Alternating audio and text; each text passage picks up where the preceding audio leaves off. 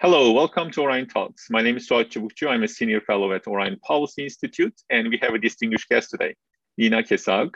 Nina is a senior lecturer at the Department of Religious Studies and Intercultural Theology at the University of Rostock in Germany. Welcome, Nina. Yes, hi, Suat. Thank you very much for the invitation. Thanks for coming. Nina, you recently published a fascinating book titled Religious Fundamentalism in the Age of Pandemic. So it's a collection of scholarly articles on the pandemic and its impact on religious extremists worldwide. Would you please tell us to our audience about what motivated you to write and publish this book on COVID-19 and extremism? Yes, thank you very much for this opportunity. In the year 2020, when the pandemic occurred, I was giving a seminar at the Department of Religious Studies called Religious Fundamentalism. And as you know, I'm a scholar, but I'm also a teacher at the university, and it's very important for me to teach and to exchange with young people, and especially in terms of this very tough topic, religious fundamentalism, because everybody, not only in public, but also in terms of the students, they have a specific understanding of what this concept might mean. And I received a lot of good feedback because I created this seminar based on the literature of, for instance, Eileen Barker, a famous religious scholar from the US, and also on the Fundamentalism project from Marty and Appleby. And this Fundamentalism project has changed the understanding of religious fundamentalism in many means, because it is diving very deep inside of this concept, and it is understanding fundamentalism from the perspective of a religious scholar. So this means, for instance, if you're looking to the religion Islam, where I have my focus on, you can see that there are, of course, some strict opinions within Islam, but and you can call them fundamentalistic because they are based on fundamental assumptions. But that doesn't mean they are extremists at the same time. So fundamentalism doesn't equate or is not to be equated with extremism. But in public, if we are looking at this topic, it's every time or most of the time, people think that fundamentalism is the same as extremism. So it was important to make this difference at first. And then we looked at some religions, for instance, Buddhist actors and religions, Judaism, and so on and so forth. And we found out that there is a deep impact on certain believers who have a fundamentalist understanding or approach of their religion. And I thought it might be interesting for people beyond the university to see how these believers are influenced by the pandemic and how they would react to the pandemic. And that's why I searched for some scholars, and I was very lucky to find some scholars around the world. And yeah, we didn't know each other. And we came and find out that we have a common and mutual understanding of religious fundamentalism, and so we try to connect it with this topic of the pandemic and its influence. Yeah, that's amazing. So I read your chapter. It's amazing, and you highlight the misuse of the pandemic by the jihadist extremist groups and how they galvanize their base. Can you explain how they do that? So how they misuse the pandemic to actually recruit new people and also galvanize, and how they use it as a pretext for their extremist behaviors. Yeah, thank you. There are, beside my own chapter, where I we are doing research about the impact on foreign fighters and women who are based until today in, for instance, Al-Hol, who have been departing their home countries for joining Daesh.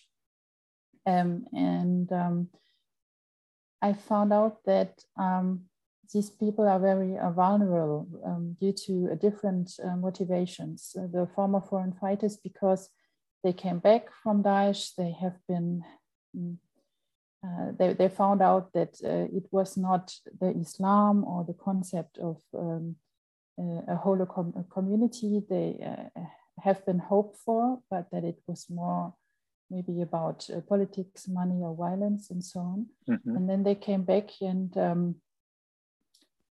sometimes they wanted to believe in something which they still can't find from the inner perspective in their countries of origin. And then when the pandemic occurred, they had the understanding that this is a sign from Allah. And if you are a believer and you're reading your holy scripture word by word, you can find a lot of prophecies, and maybe you know yourself as well, if you're a Muslim believer, I don't know, so that in Islam the prophecies have a very high ranking. And if you read the Quran from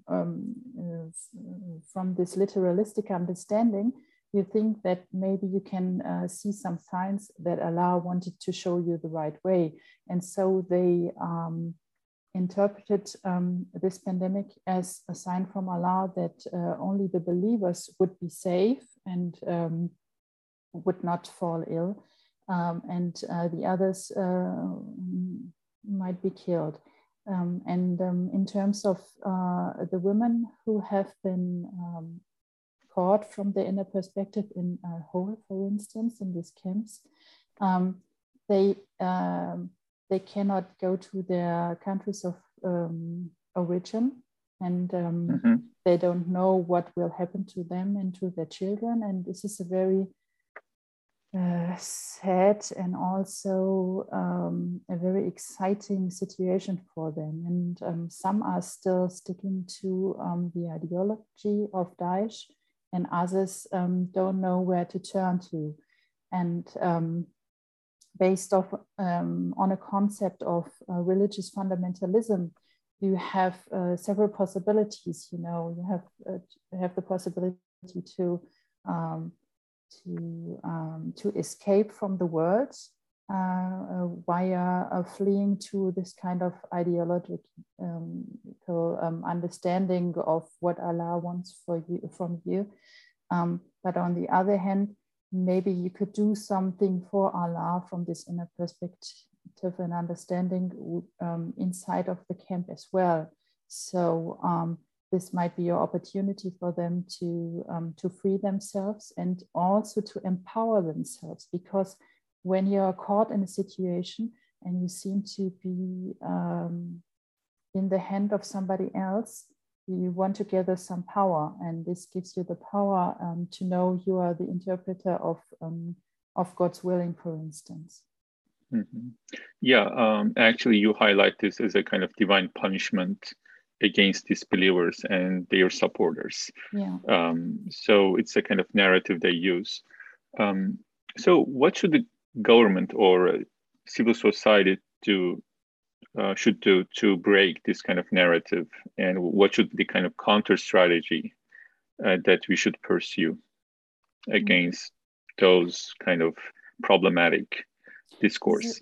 Yes, this is a tough question, because from my perspective, people tend to give easy suggestions or answers to this question, and it is not an easy topic, because you can say, on the one hand, you have the possibility to give more transparency, to impart more facts about the pandemic, and this is right.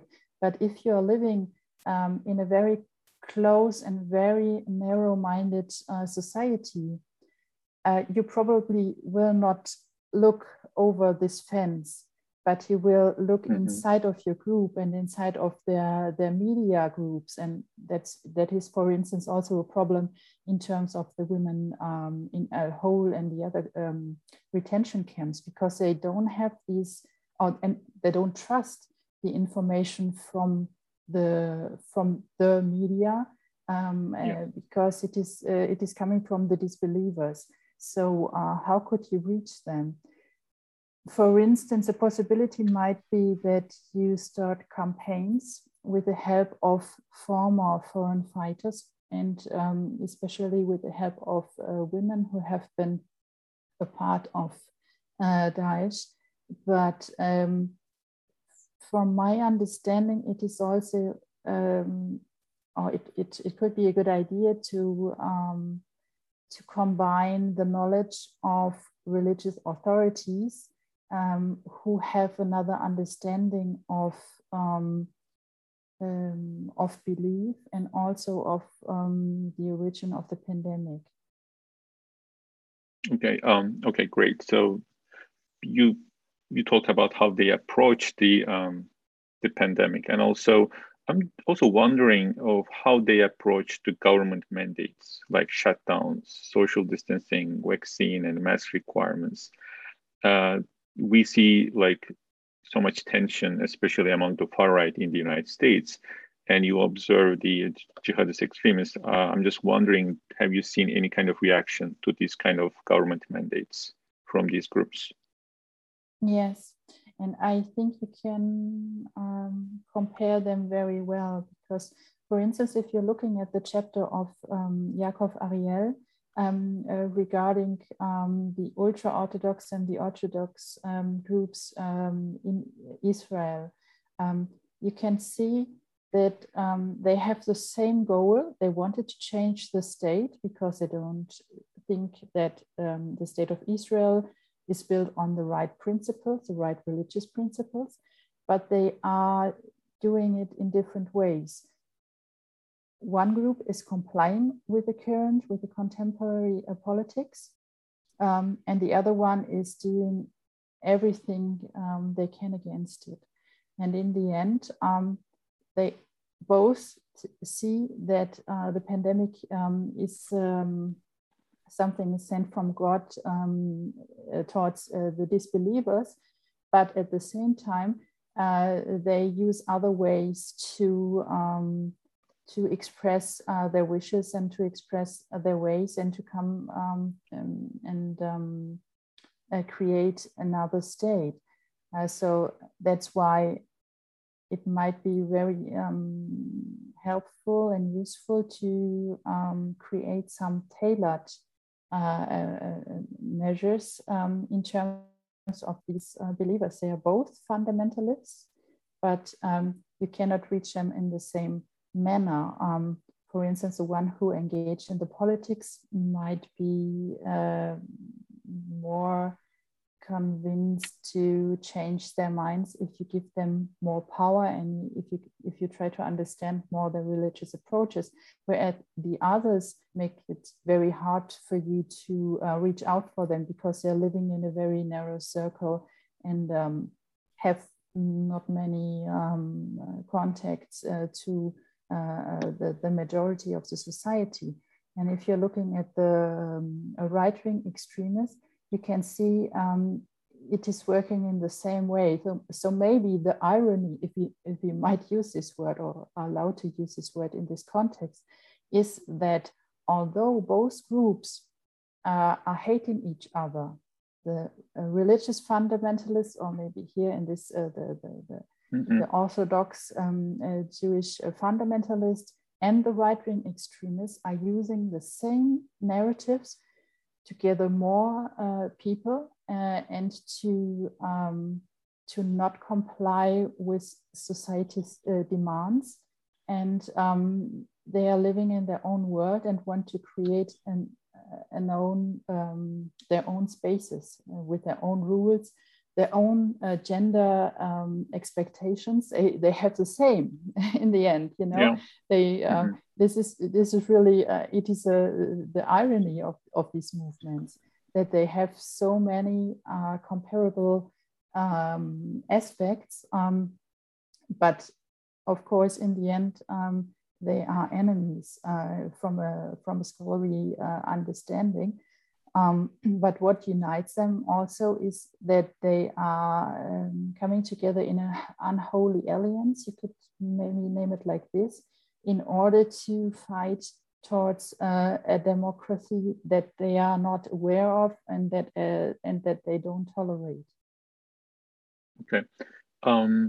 Yeah, so as you summarized really well about their problematic attitudes, and we are talking about the extremist groups. I'm just wondering whether religious groups, like non-extremist religious groups, can help us to prevent their misuse of the pandemic. Do you see any kind of potential on the religious groups? Yeah, we have. I see some aspects that might be helpful, but I also see that it is not easy to win the hearts, as I might use the Al-Qaeda phrase in this context for a scholarly assumption. Yeah. So no, it's maybe too much irony in this context. But if you want to convince a religious actor, for instance, a priest or a pastor or whatsoever, to understand that it is there's a necessity of for vaccination, and for instance,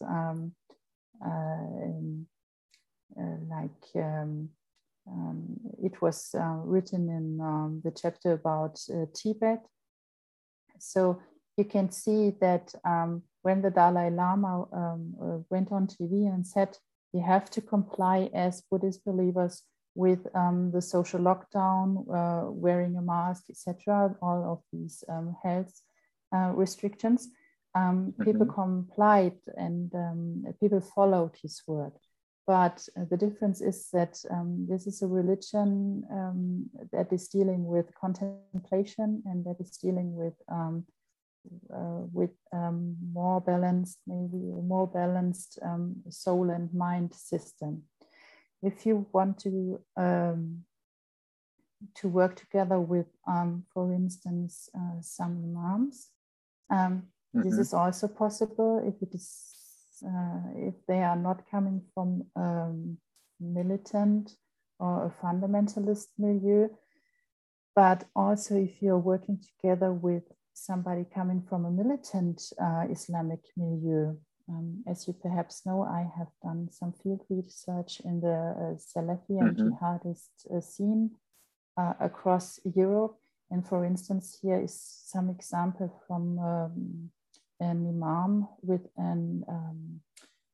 he has an Israeli background and is living in Germany. And I asked him, if we want to do prevention work, and he was also very convinced to do prevention work. He actually did so because he was not a fan of the jihadi concept of Islam, or this interpretation, you have to say. How will you do it? And he said, I'm talking to people and I'm citing, giving some quotations from the Quran and explaining that violence is bad. But if I would work together with the government, it would be a hard situation for me. On the one hand, it would be good for me because I would gain respect for my work. But on the other hand, people from my milieu, my group, would think I'm a traitor. And so therefore, this is a very fine line. I think that most of the puristic Salafist preachers are the best prevention workers I have ever met, because they are so well aware of their religion and they are so authentic to do so. But on the other hand, they risk their own standing in the community, and maybe also they risk their own lives. And do we want to go this far?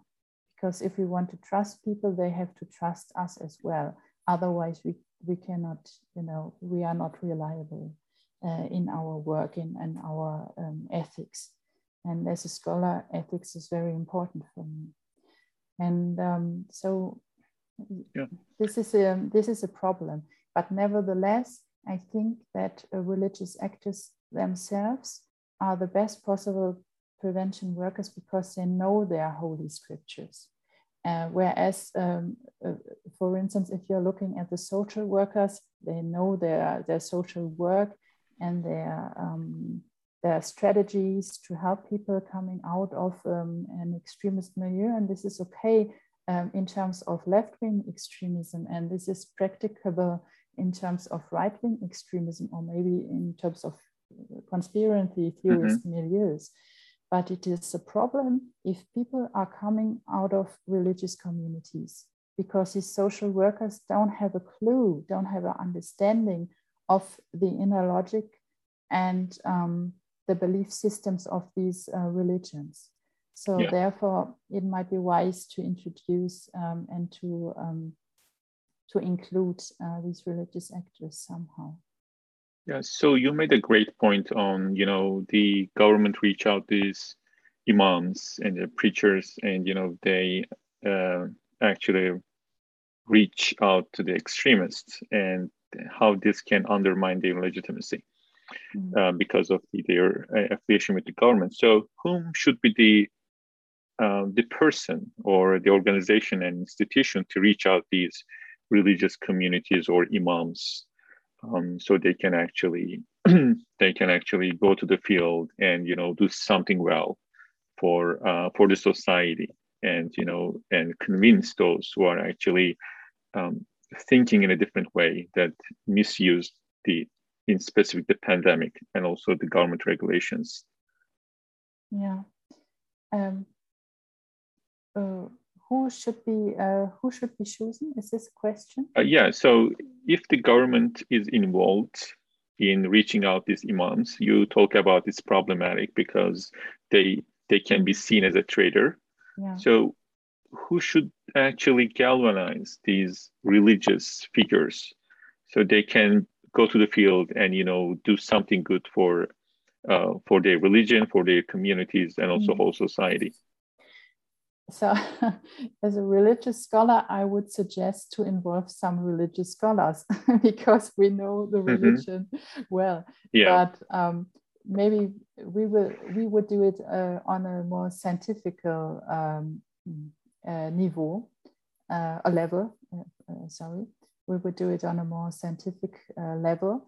But if you want to include an imam or a priest, for instance, if you're looking at the Orthodox Christ fundamentalists in Russia, this is also a problem because they are believing in conspiracy theories, as our Russian colleague Mitrofanova found out. And from my understanding, everything in life deals with respect, and you can tell a lot, but the words have to the actions have to be suited by the words. Is this the right phrase? I don't know if I use the right English phrase. So people talk a lot, but when it comes to action, they don't show these deeds. So religious actors become very mistrustful, and I can understand it from a scholarly perspective, because we are dealing with high values and high ethic standards. And maybe I can give you an example from my field research. When I was in a mosque, and this mosque was very famous in France, and it was known for a lot of people going there, and some of them, not everybody, but some of them went abroad and joined Daesh. And I had a very good contact to several persons who were quite well known and who have a lot of influence in this community. And they asked me, Nina, what shall we do? If we want to talk here about religion, journalists are coming. And they are doing records of our speeches, and they don't ask us for permission. And how can we trust journalists at first? Then so-called social workers come here, and they are making records of everything we are talking about. So without our permission, how can we trust them?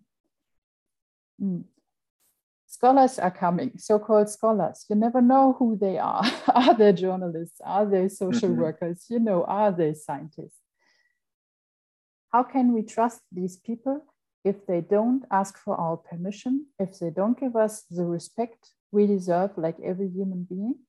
And how can we build these bridges with them if they don't give us the transparency that we need? And I said, okay, I can understand this point. And if this would happen, I would say, okay, this is the right of my mosque, and I will ask you to go out, because I don't want you to record what I say without my permission. Okay. But on the other hand, I also said to these people, you have to give transparency as well, because if nobody knows what you are talking about, if nobody knows what contents you are imparting, if nobody knows what you are talking with people behind the curtains, how can people trust you? So it is giving and taking. And I think this is very simple. We don't have to write very pretty much scholarly concepts about it. It's just to be a human being to a human being. And to look at somebody in his eyes and to trust somebody and to be on the same level. But as far as you don't do it, because in many PVE and CVE programs, religious actors are seen as people, as second-class people, because they are religious. They are seen as dumb. They are seen as too emotional, and so on and so forth. And okay, of course, everywhere can be people who are too emotional or not intelligent enough, and so on. But on the other hand, if you have the feeling, the constant feeling that you are not respected, you will not trust, and you will not change, and you will not work together with somebody else. And this might be the basic principle, to see each other on the same level. I have experiences, for instance, in the UK, where people are invited to governmental conferences. There might be some voices who don't want to invite them, but others are. And from my experience, and I've worked over 10 years in this milieu, this was a good idea, because they have been respected, they have been named in the public, and they have seen they are, it's good for their self-understanding and also for their standing in the community. Because otherwise, if you are never invited to a governmental conference, if you're never invited officially in something, but only under the table, people call you and ask you for help, etc. Your community will not give you the support, because they say you're not only a traitor, you may be also a stupid person, because people are only using you. So you have to work together with the people, and you have to be honest. But this, how could I say this diplomatically? This would mean that you have sincere expectation, and not only, you want to have a very short success, and you're not interested in the long term, and you're not interested in religions. You don't have to be a religious scholar. Okay, we have enough of them. Look at me, I am a religious scholar. I know what I'm talking about. But regardless of the fact if you are respecting religious people or faith or belief systems or not, you have to respect the person, him or herself. And this is always pretty much a lack in this concept. It's getting better. But for instance, if you're looking at this topic, religiously motivated extremism, what is behind this religiously motivated extremism label? In reality, it is Islam. So people are coming to these prevention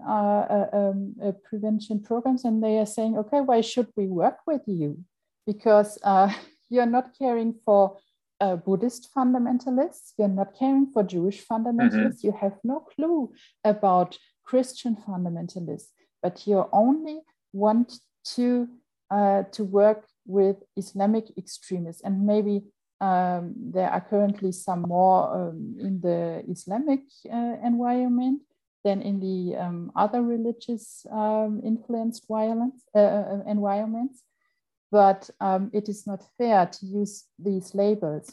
And I have experiences myself. I'm working in, and I have also worked in such programs. And you cannot connect with imams because they don't trust you. And they don't trust you for a reason, because you are using a label which is in fact meaning Islam and not all of the religious extremism tackling. So that is not fair, but it is a label that can be sold very good in terms of governmental programs and also in terms of non-governmental programs to get a lot of money. And then we experienced, there came people who whose family members have been radicalized by Christian fundamentalists, and most of the social workers and the people working in this PVE program said, oh, maybe you come next year, but I'm sorry, my son is gone now, I need help now. Yes, but is Christian fundamentalism really existing? So please, this is not good. You know, you have to be aware of all the colors of religious fundamentalism. Otherwise, you're just using a label and you cannot be of help for people in need. And that is what you have to do. Okay, so these are great insights, Nina. Thank you. And I agree with you that, you know, putting the religious figures as in an inferior position, and then expecting them to cooperate with you and collaborate on these kind of CV and PV programs is not that meaningful, right? Because you need to have this kind of trust and confidence between you and these people. Nina, I really enjoyed listening to you and having this conversation. Thank you so much for your time. And hopefully we are going to meet in the future again for another podcast. Thank you, Nina. Thank you very much, Sue.